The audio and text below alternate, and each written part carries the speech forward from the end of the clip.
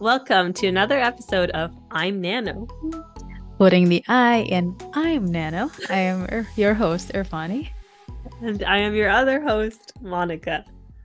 All right. And today we are back. We took a little unexpected 1 month hiatus, but we're back.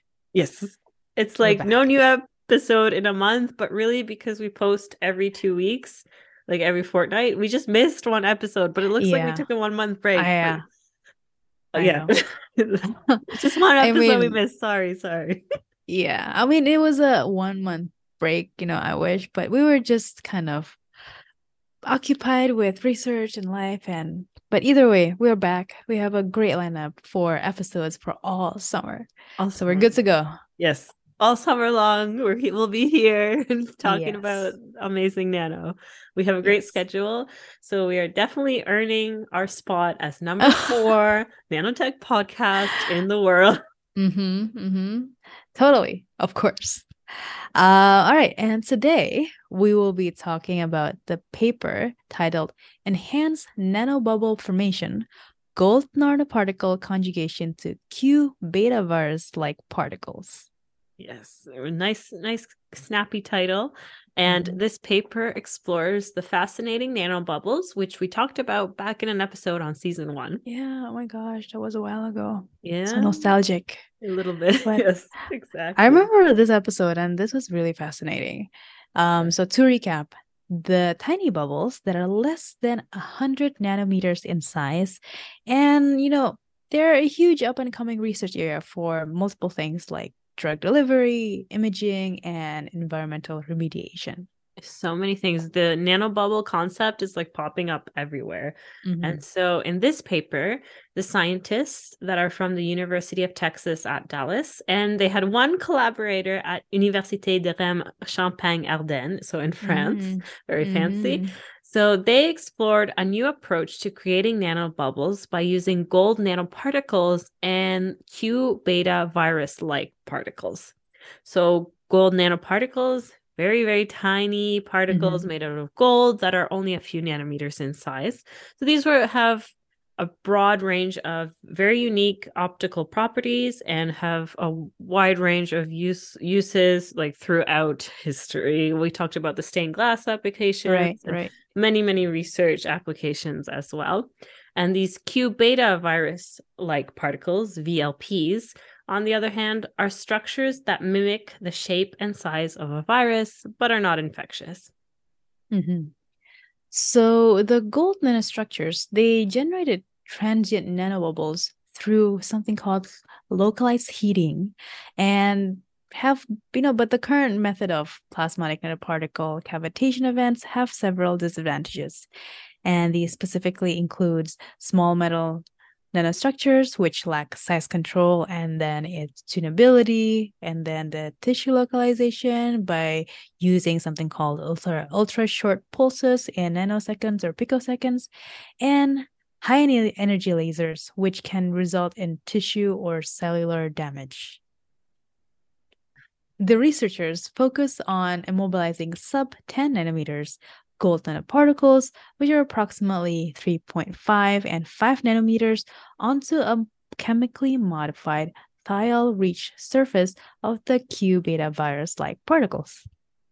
Yes, thank you very much for that. And the scientists overall hypothesized that by combining these two structures, the gold nanoparticles and the QB VLPs, they could create nanobubbles that are more stable and have better properties than those made from either structure alone. So to test this hypothesis, they conjugated the gold nanoparticles to the Q beta VLPs and then used them to create the nanobubbles. Easier said than done. Yeah, of course. Sure. So these, virus-like particles, VLPs, are really interesting because the structure of most VLPs is known to the atomistic detail, and their surfaces can be functionalized using high-yielding bioconjugation chemistry. And in particular, the VLP-QB has been used extensively as a protein nanocarrier because we understood its surface chemistry and it has minimal toxicity and low reactogenicity, makes it a quite ideal biodegradable but delivery platform.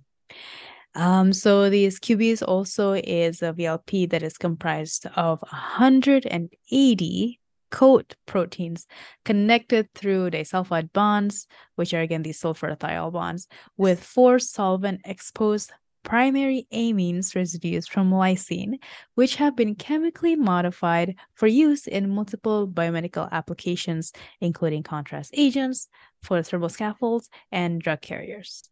And then the researchers combined all these amazing Q beta VLPs technology with that of gold nanoparticle technology. And they found 46 sub 10 nanometer gold nanoparticles that induced a significant increase in photocavitation efficiency by 5 times compared to traditional sub 10 nanometer gold nanoparticles, which are like getting those 5 nanometer and 3.5 nanometer diameter gold nanoparticles is actually pretty tricky to do consistently.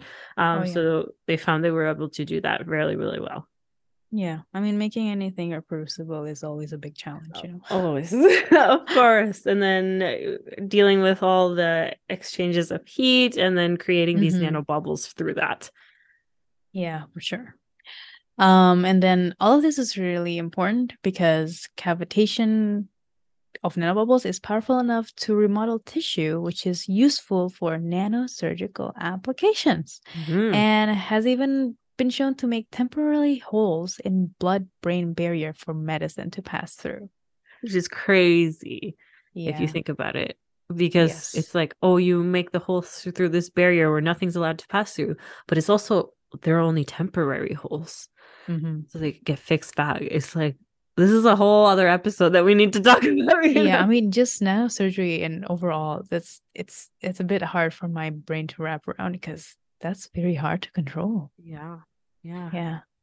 Very stressful. So maybe AI is going to do that for us.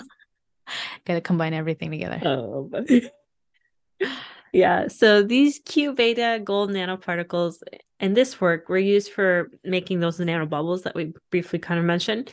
So the scientists studied the photothermal effects of these conjugated particles, Q beta gold NPs, we'll call them, and versus individual gold nanoparticles. And this was done by activating and detecting the nanobubbles. So the nanobubbles, they were formed when the pulse pump laser beam that the researchers use activates the gold nanoparticle-based samples, and they flow through this microscale detection zone.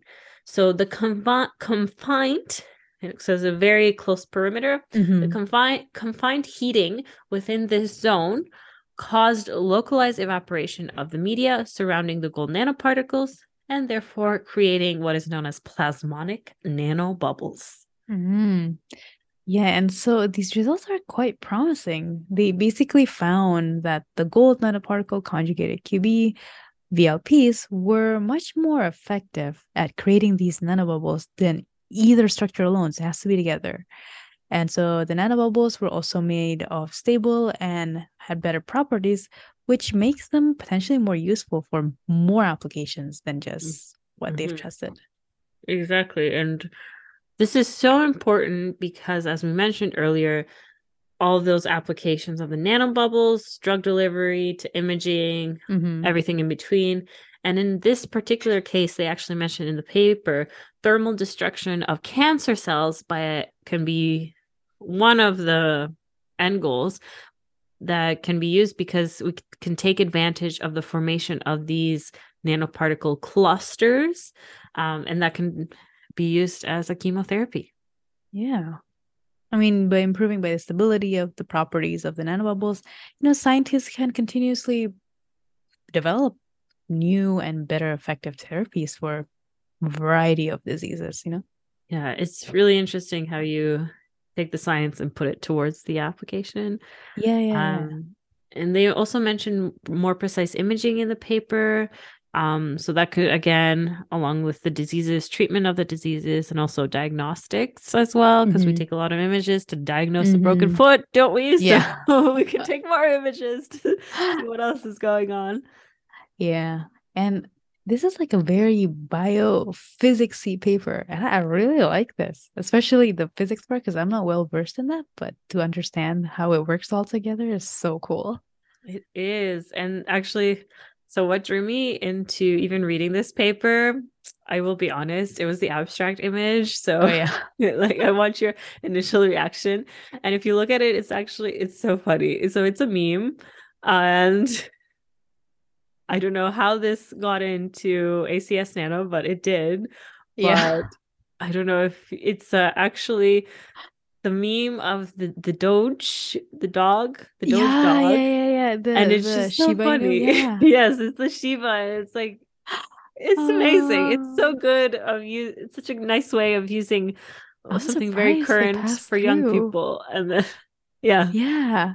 Because this is it just basically like I'm looking at it right now and it's basically saying I'm making nanobubbles pew pew, you know. I know. I make nanobubbles. Pew pew. And Oh this my is the abstract gosh. image of like ACS Nano is hard to get into. It has an impact factor of like 10 I'm or surprised. so it's I'm amazing. actually It quite draws you in surprised as a about this. reader. It does the job. Yeah. Wow. I mean, I guess this is a revolution against previous abstract styles, maybe, Yes. because Yes. it's much more professional. This one is wow. I'm still, Something else. I'm quite shocked. It's great. Yeah. Yeah. Anyways, this is a great episode. I really like this. And I like the end touch with the nanobubbles pew pew. That So, yes. So yeah. I make nanobubbles. Pew pew, guys. With ultra fast Alrighty. lasers and combining them with Q beta virus particles and gold Yeah. nanoclusters. Pew pew. Oh my gosh. Alrighty. Anyways, all right. That is all the nano for today. Take care. And stay curious.